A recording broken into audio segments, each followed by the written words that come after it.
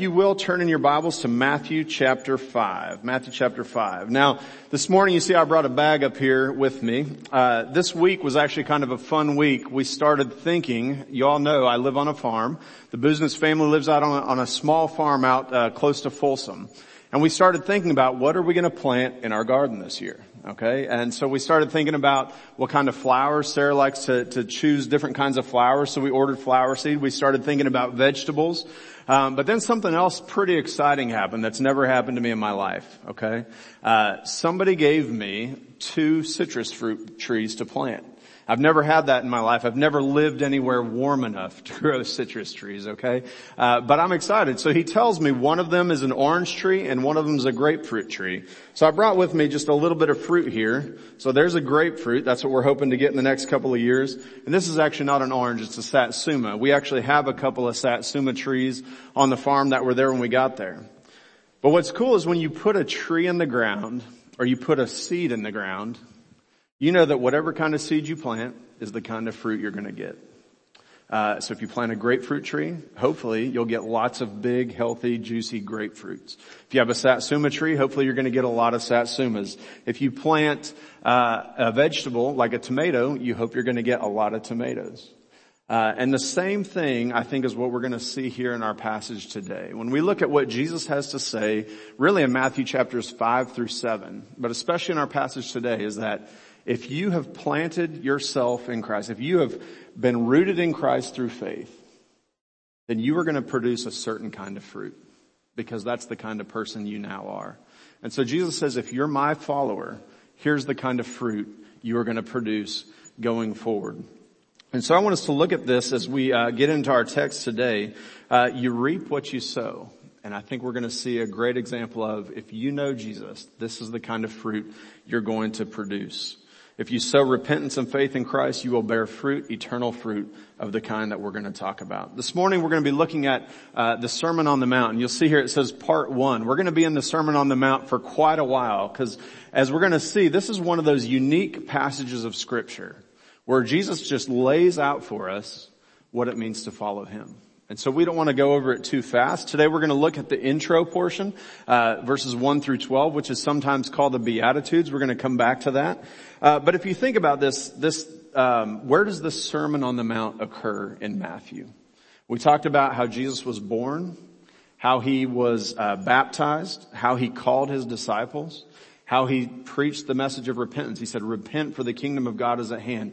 And now we arrive in chapter 5. He has these followers who are with Him, and He says, now sit down. I'm going to tell you what it looks like to be a part of my kingdom. And so that's what we're going to look at today. But before we do that, I want to show you a picture. This is a picture of near Capernaum. This is where traditionally the church believes that Jesus actually sat and gave the Sermon on the Mount. You can kind of see it's rolling hills, and it looks down over the Sea of Galilee. And so you can just imagine Jesus sitting down with His disciples and saying, sit on the ground in front of me, and then He teaches them from the top of the hill. And so that's what I want to invite you this morning. As you hear these words, just sit there and imagine that you're there with Jesus teaching you as we read them, and then we'll talk about what He has to say. So the Sermon on the Mount, before we read these verses, a couple other comments about it. Jesus actually gives 5 pretty major sermons in the book of Matthew, 5 discourses. And this is the first one. This is also one of the most important ones. You know, a lot of people quote this one. In fact, we would say this is probably the grand proclamation of what God's kingdom is. When Jesus says, repent, for the kingdom of God is at hand, then He says, here's what the kingdom is going to look like. And so that's what happens in these chapters. But the question is, and we're going to have to answer this today, is the kingdom that Jesus is talking about, is this a current reality, or is it something that's going to happen in the future, a dream of how we hope it will be in the future? And is it a standard? Some people would say when they look at these Beatitudes, for example, today, they'll say Jesus lays it out there and it's a standard that we could never achieve. And so it points us to Him. Other people would say, again, it's only possible someday in the future when Jesus comes back, then these things will be true. Other people say, no, we're called to live this out on earth, and we're called to create a utopia on earth where all these things are happening perfectly. In fact, you'll hear a lot of even non-Christians quoting from the Sermon on the Mount. Mahatma Gandhi a great Indian leader in the country of India, actually said it's one of the best guides for living he had ever seen. Franklin Delano Roosevelt made this famous quote. He said that if our country would just live out the ideals of the Sermon on the Mount, I can think of few problems that would not be fixed entirely. And the question is, should the church be doing that or should the government be doing that, right? You can debate that all day long. But he recognized the value of this. But here's another quote. This is from Dietrich Bonhoeffer. It says this: humanly speaking, it is possible to understand the Sermon on the Mount in 1,000 different ways. But Jesus knows only one possibility: simple surrender and obedience. Not interpreting or applying it, but doing it and obeying it. And that is really the only way to hear his words. He does not mean it for us to discuss it as an ideal. He means for us to get on with it. And so this morning, as we think about it, this is actually the call that Jesus places on our life. When we talk about this current reality or future dream, one thing you're going to have to get used to in the next month or two is this idea of already and not yet. Jesus says the kingdom has already come, but it's not yet complete.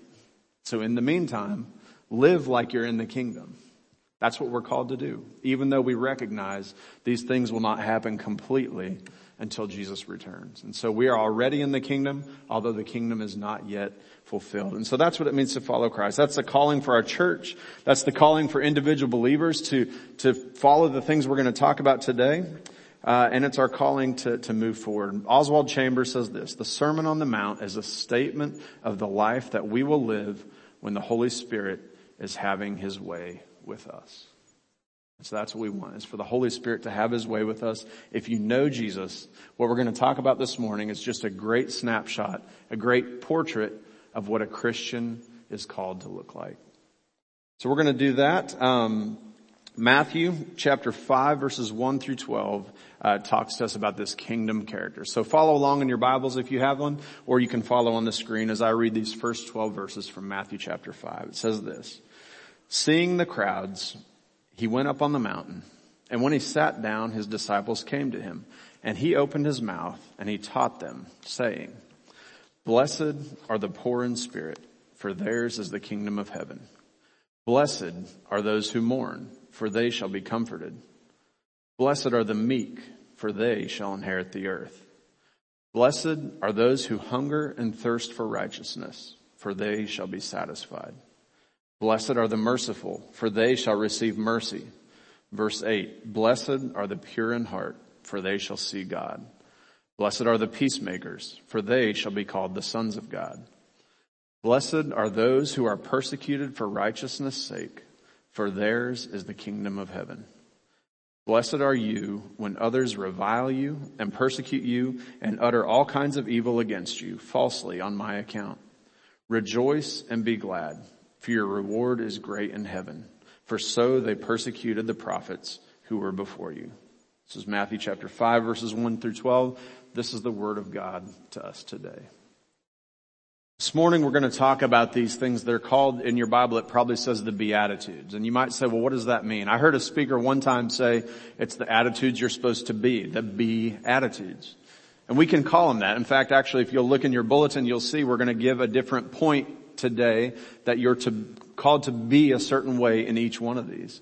But that's actually not what the word beatitude means. It actually comes from a Latin word that means happy or blessed. And so it's this idea of behaviors and attitudes that are just blessed behaviors. And so there are 9 of them here in our scripture text today, and we want to look at them. What you'll notice, though, is that each one of those made a statement, didn't it? It said, blessed is this person because whatever. So it's a statement of what is true in the life of a believer.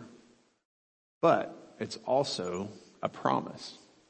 It says, blessed are the pure in heart, for they shall see God. It doesn't say, for they might see God. It says they shall see God. And so it's not only a statement, it's also a promise. You know, when we talk about this idea of being blessed, blessed are those. Before we jump into each one of these blessing statements, what does it mean to be blessed? You hear that statement a lot, right? Hey, be blessed, or blessings on you, or you might even see this from time to time on Instagram or Twitter, hashtag blessed or hashtag so blessed. What does it mean to be blessed? Do we even understand what that word means?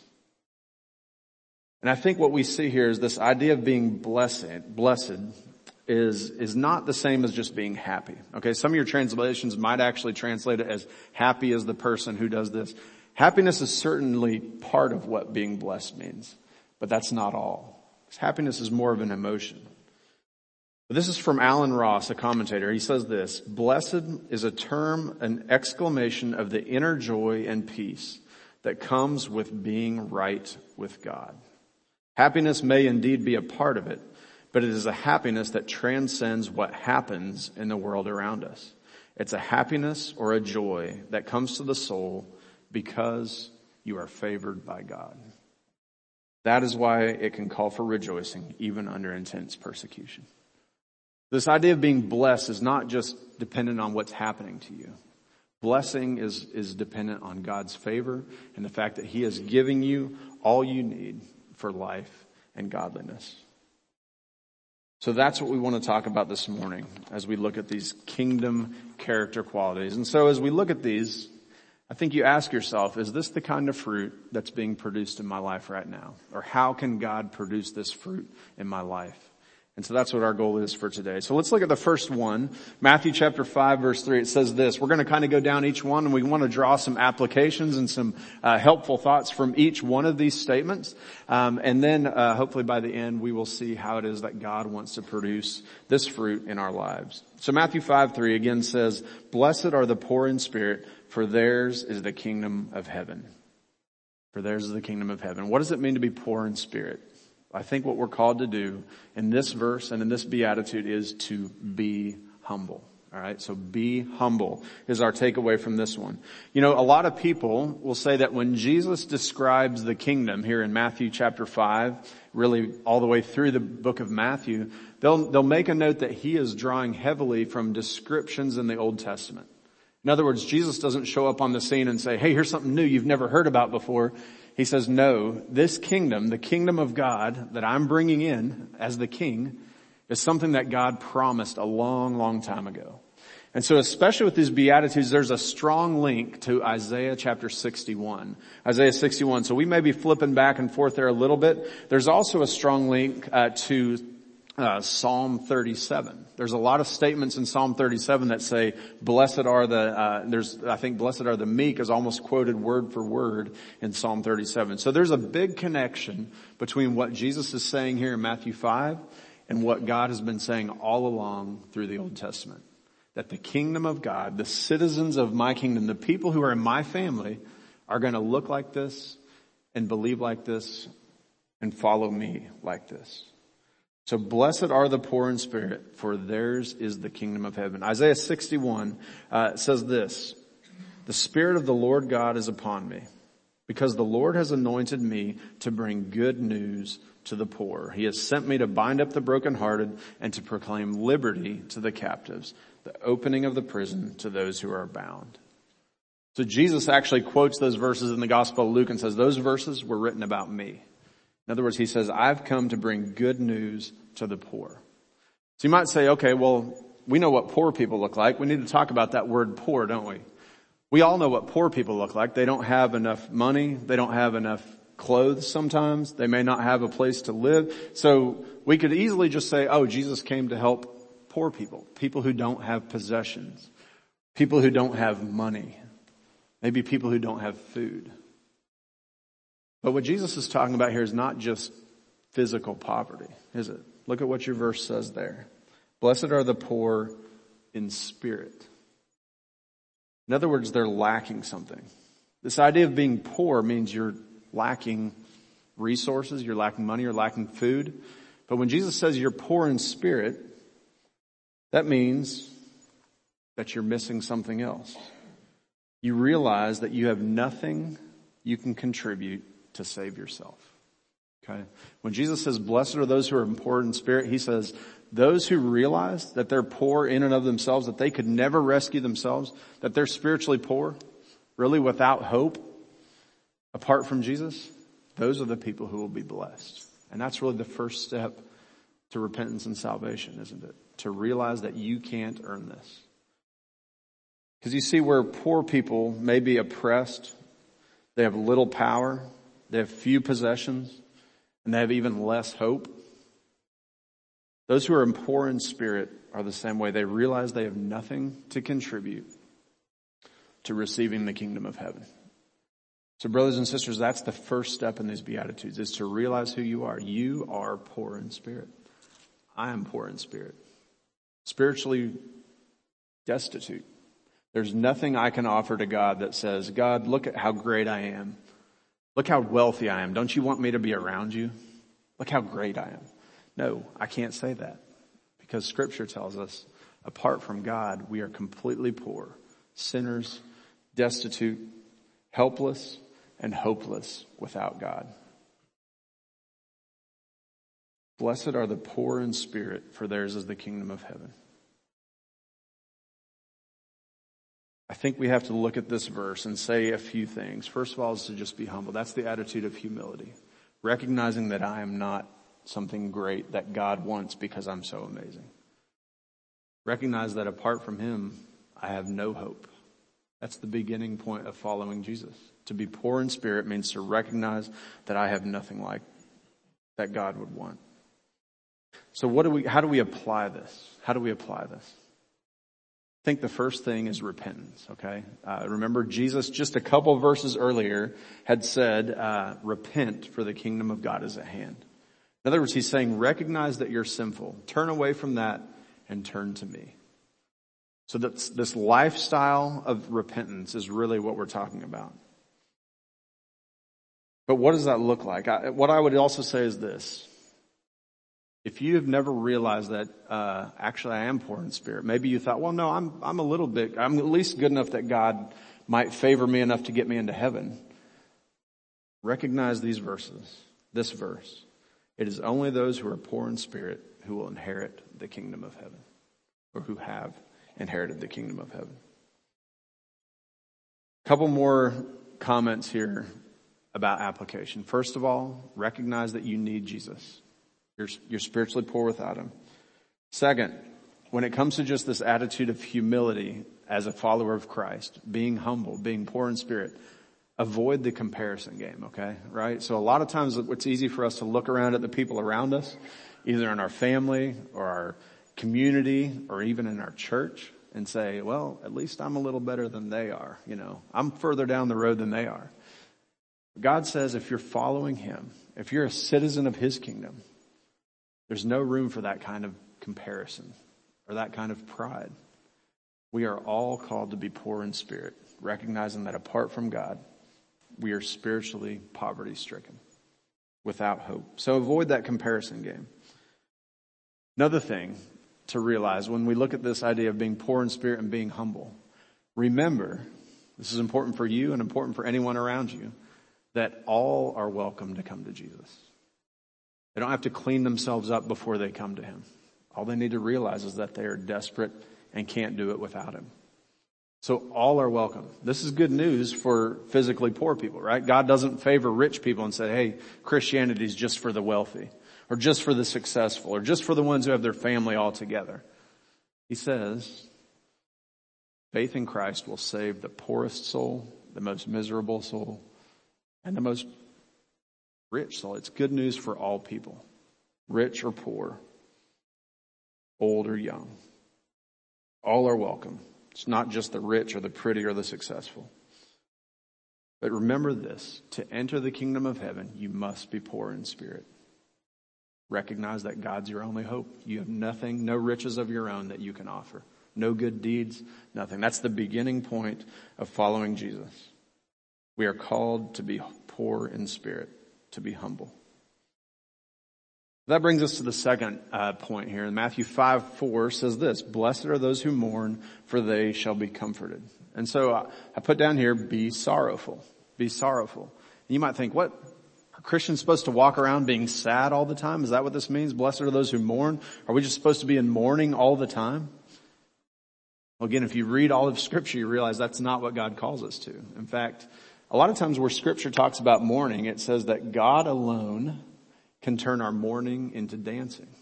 He can transform the darkest situation into rejoicing. How does that happen? Let's think about that word mourning or sorrow for a minute. When do you mourn? Well, most commonly, it's going to be after you lose a loved one, right? If anyone's experienced that, you know that you're in mourning after one of your loved ones dies. In fact, years ago, in earlier days, people would go into a season of mourning. Usually 12 months, they would wear black for a full 12 months so that people actually knew that they were in mourning. We don't do it quite that way these days. But when you lose somebody, especially somebody you love, you go into the season of mourning, a season of sorrow. Or maybe you're mourning because you lost a friend, lost a job. It's usually you're sorrowful because something was lost or something was taken away. But what Jesus is talking about here, I think this actually ties very closely to the first beatitude. Is first and foremost, he says, mourn because of your sins. In the context of this passage, as Jesus says, blessed are those who mourn. In other words, those who are sorrowful because they've sinned and realize that they actually need help. He's not just talking about that. He is talking about mourning for life circumstances, which are all caused by sin, the sinful world we live in. Not that when somebody dies, it's because they sinned. That's not what I'm saying.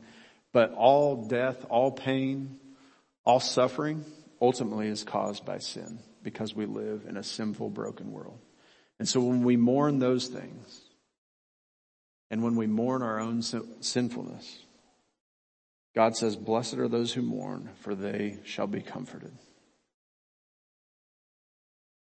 And you know, if you've mourned over your sin, if you understand what sin does to you, you're sorry for it, you understand that sin destroys you, separates you from God, you're sorrowful about that, know that God says, I have come to bring you comfort through Jesus Christ. In fact, on these first two Beatitudes, I think one of the best ways to remember both of these, being poor in spirit and mourning over your sin, is when we celebrate communion. What a beautiful picture that, number one, we're poor in spirit. None of us deserve to share communion with Christ. None of us deserve to be at peace with him. And it's also a chance for us to confess and grieve over whatever sins we may have committed, knowing that God has forgiven them through Jesus Christ. So when we celebrate communion, it's a great way to celebrate these two Beatitudes. If you have mourned over your sin, even if you're mourning over circumstances that have been caused either directly or indirectly by sin, know that God promises you will be comforted. Both during these days, but ultimately when the kingdom that is not yet here comes, we know that you will be comforted. Revelation 21 verse 4, which again quotes from Isaiah 25 verse 8, says this, he will wipe away every tear from their eyes, and death shall be no more.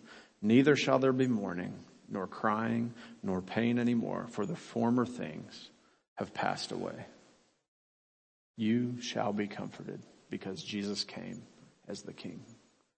Do you know him? Have you experienced that comfort? The third beatitude, Matthew 5 verse 5, it says this, blessed are the meek, for they shall inherit the earth. Psalm 37:11 says this, but the meek shall inherit the land and delight themselves in abundant peace. So it's almost a direct quote from Psalm 37.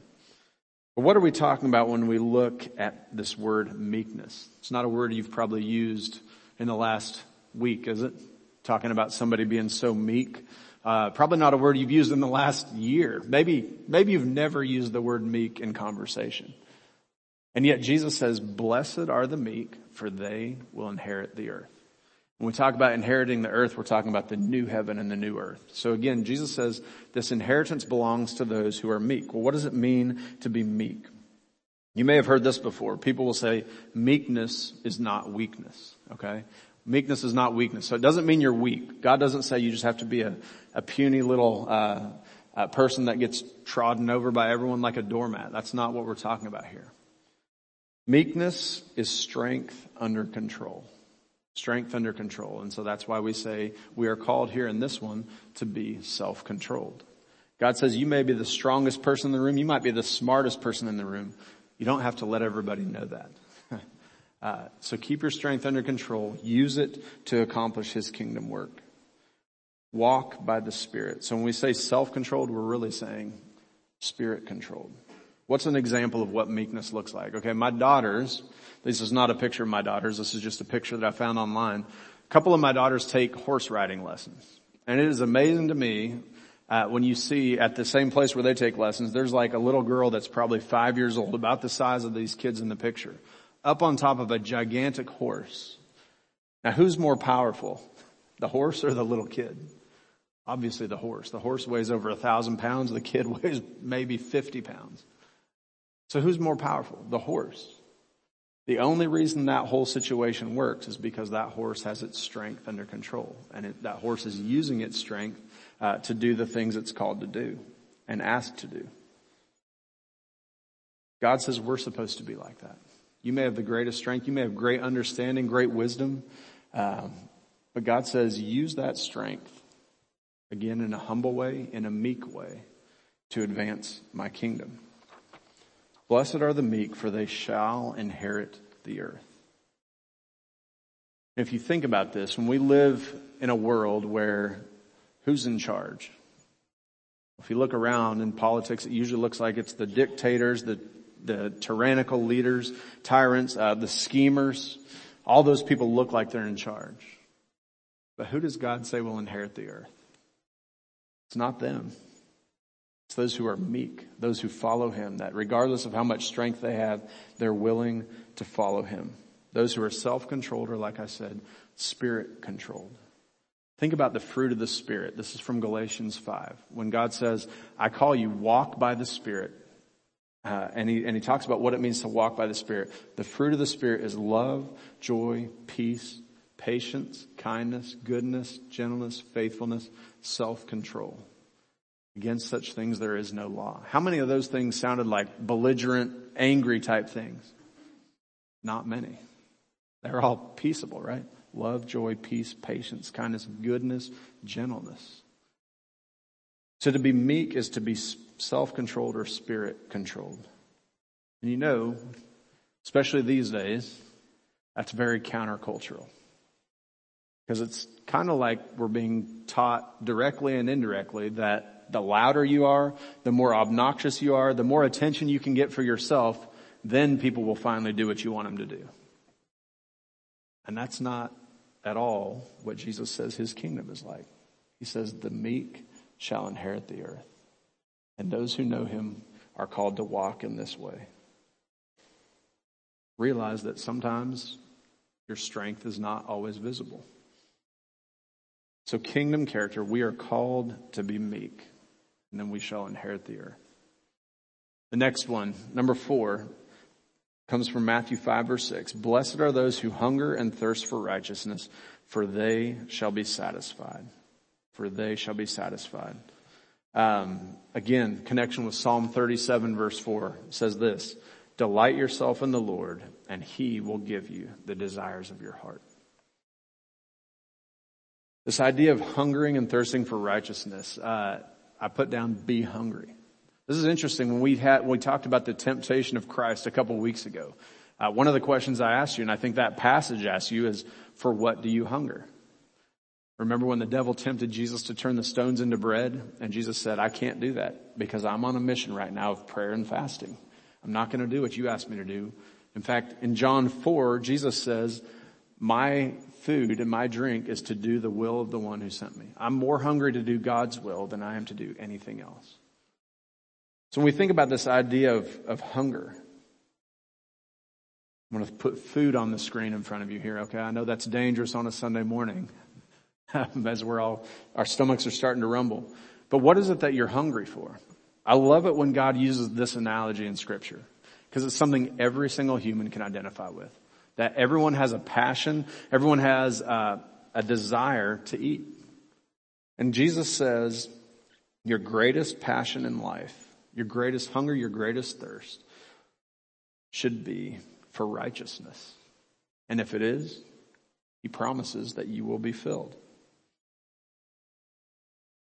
Kingdom character. You know, throughout Scripture, there's all these verses that kind of point to this. Another one from Psalm 63, it says, God, you are my God. Earnestly I seek you. My soul thirsts for you. My flesh faints for you, as in a dry and weary land where there is no water. I don't know about you all, but a lot of times when I think about how hungry am I for righteousness, how hungry am I for the ways of God and the Word of God, it doesn't really fit that verse. Like I'm so thirsty, like in a dry and thirsty land, that I would just be scrambling after that water. It doesn't necessarily describe the way that I seek or that I hunger for righteousness. And so I've always been fascinated by this. How do you become more hungry? If God says, be hungry for this, hunger and thirst after this, and then you will be filled. How do you grow that hunger? How can God grow that hunger in my life? Well, again, God gave us this analogy, and it's a physical analogy of just being physically hungry. So how do you become hungry physically? A couple of different ways, right? I know one for me is, especially this time of year when the weather's nice, you can be outside in the fresh air. Fresh air always makes me have a bigger appetite, okay? So that's actually something I think that translates directly into the spiritual realm. Get out in the fresh air and it makes you more spiritually hungry. In other words, if your only spiritual thing is to sit here in church, soak in the Bible, go to this Bible study, that Bible study, and you're just soaking it in, that's what I would say is kind of staying inside.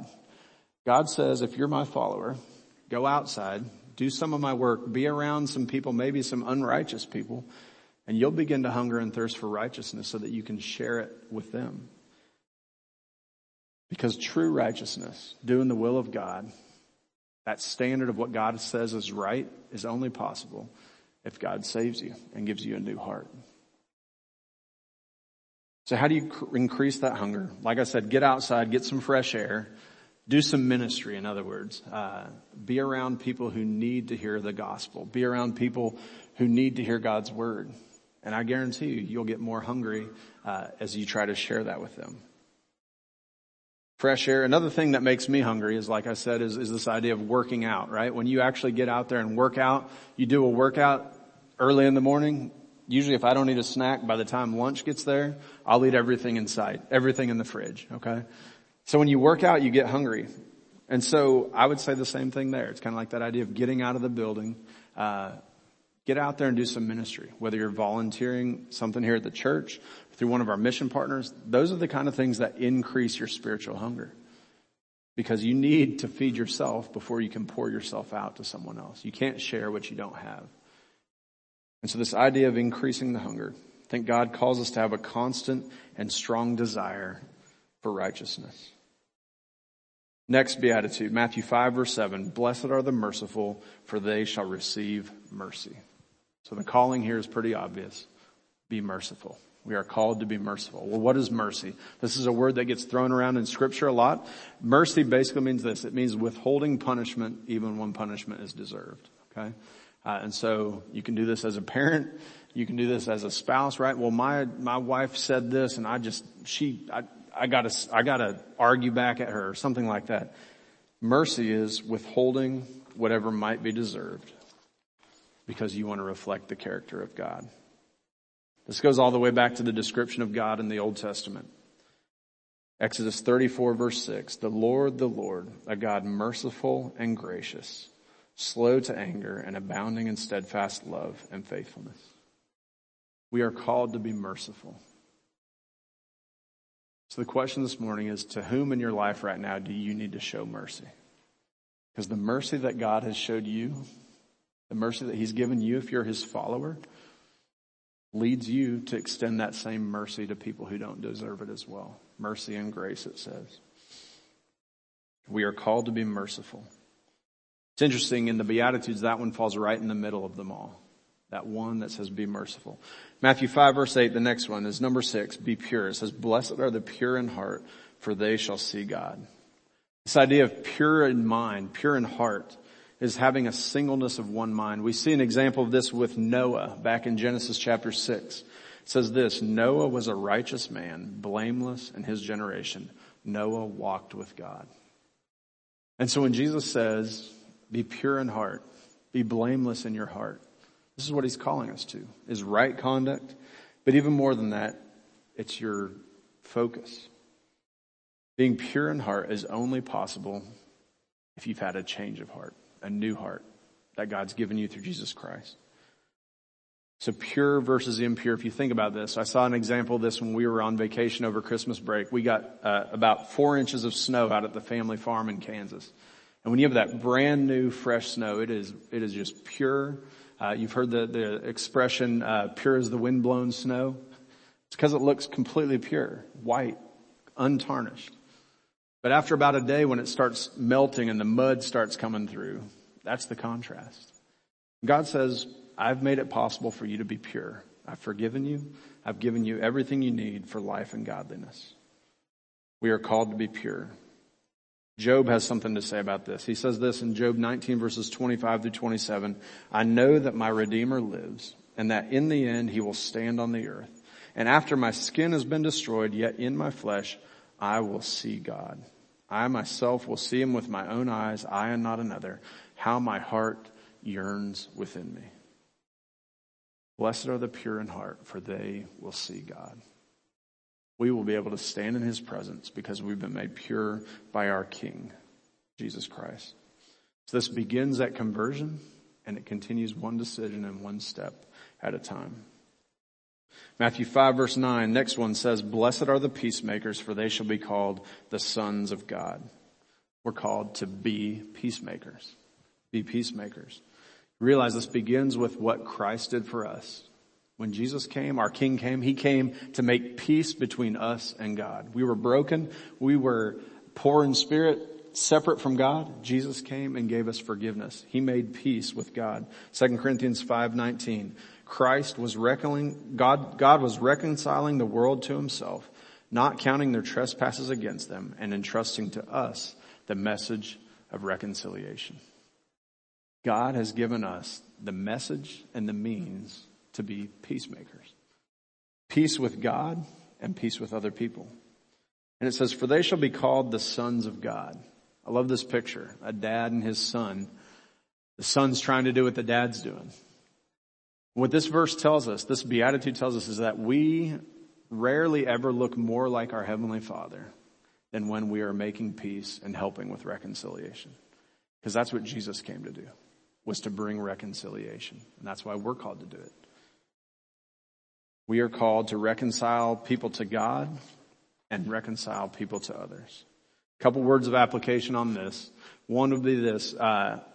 Clearly, we're called to not be peace takers, right? When there's peace in a room and you come in and you create chaos and turmoil, that's not what this is calling us to do. So don't start that kind of thing. But here's something else that's almost as dangerous. And that would be what's called a peace faker, okay? We're not called to be peace fakers. We're called to be peacemakers. So pretending like everything's okay, sweeping it under the rug, doesn't actually solve it. God says, I want you to make peace between yourself and me, between others and me, and between other people. Reconciliation is the work of the Messiah, and we rarely look more like him than when we are making peace. Two more Beatitudes. Matthew 5 verse 10 says this, blessed are those who are persecuted for righteousness' sake, for theirs is the kingdom of heaven. I think what Jesus is calling us here to do is to be devoted. Be devoted. Opposition is going to come. In some countries and areas of the world, it's blatant. You'll actually be killed if you believe in Jesus or if you proclaim Jesus. It can be more subtle than that. You can be criticized by friends or family or local people. Either way, don't give up. Jesus says, be devoted. Yours is the kingdom of heaven. Remember the eternal reward that you have. So be prepared for any opposition you might have. You know, the example of this is Stephen in Acts chapter 6 and 7. He faced persecution, he faced death, and yet he stayed devoted and committed to the very end. Lastly, Matthew 5 verses 11 and 12. Blessed are you when others revile you and persecute you and utter all kinds of evil against you falsely on my account. Rejoice and be glad, for your reward is great in heaven. For so they persecuted the prophets who were before you. And so we are called to be joyful. Be joyful. You know, no matter what you face, if you're a citizen of God's kingdom, if your king is Jesus and he's saved you from your sins, you can experience joy. You can endure anything. Here's that quote again. The idea of being blessed or being joyful is an exclamation of the inner joy and peace that comes from being right with God. If you're right with God, you have a perspective. You know you're going to receive a reward someday. You know you will be in the kingdom of heaven. We can be joyful through all things. So we come to the end of the Beatitudes, and you look at that list. You might look at that list today, and you've got it there in your bulletin if you filled out all the blanks. And you might say, oh my goodness, how am I possibly going to do this? In fact, later in Matthew, Jesus says, come unto me, all you who are weary and heavy laden, and I will give you rest. And you look at this list and you say, Jesus, you're the one who's making me heavy laden. How can I possibly do this? And the answer is, there's a couple things here. Number one, you actually can't do it on your own. Remember, you're poor in spirit. This is hopeless apart from God's help. You can't be any of these things fully without God's help. So depend on Him. Through the Spirit you can. Then the second thing is this. Remember that picture of fruit. God says if Jesus lives in your heart, He's going to produce the kind of fruit that's described here in Matthew 5. These are the kingdom character qualities that He wants to produce in you and He wants you to demonstrate. That's the way He designed it. This is the way of life. It might look like a list of things you have to do, but Jesus says these are actually the things that give you freedom. And it's who you really are. This is your character now if you're my child. This is the way of life. This is the fruitful life. And so this morning, as we look at these Beatitudes, I would just encourage you, go and bear fruit. Blessed are you if you hear these things and do them. Will you bow with me in prayer? Heavenly Father, we thank you this morning for your Son, Jesus Christ, Lord, who makes this way of the kingdom, these kingdom qualities possible, Lord. I pray that we would just rely on you, cooperate with you, Lord, as you transform us as individuals and as a church. God, I pray that we would be faithful in all these things to you. God, thank you for your Son, Jesus Christ. It's in His name we pray. Amen. You are dismissed. Now go and make disciples.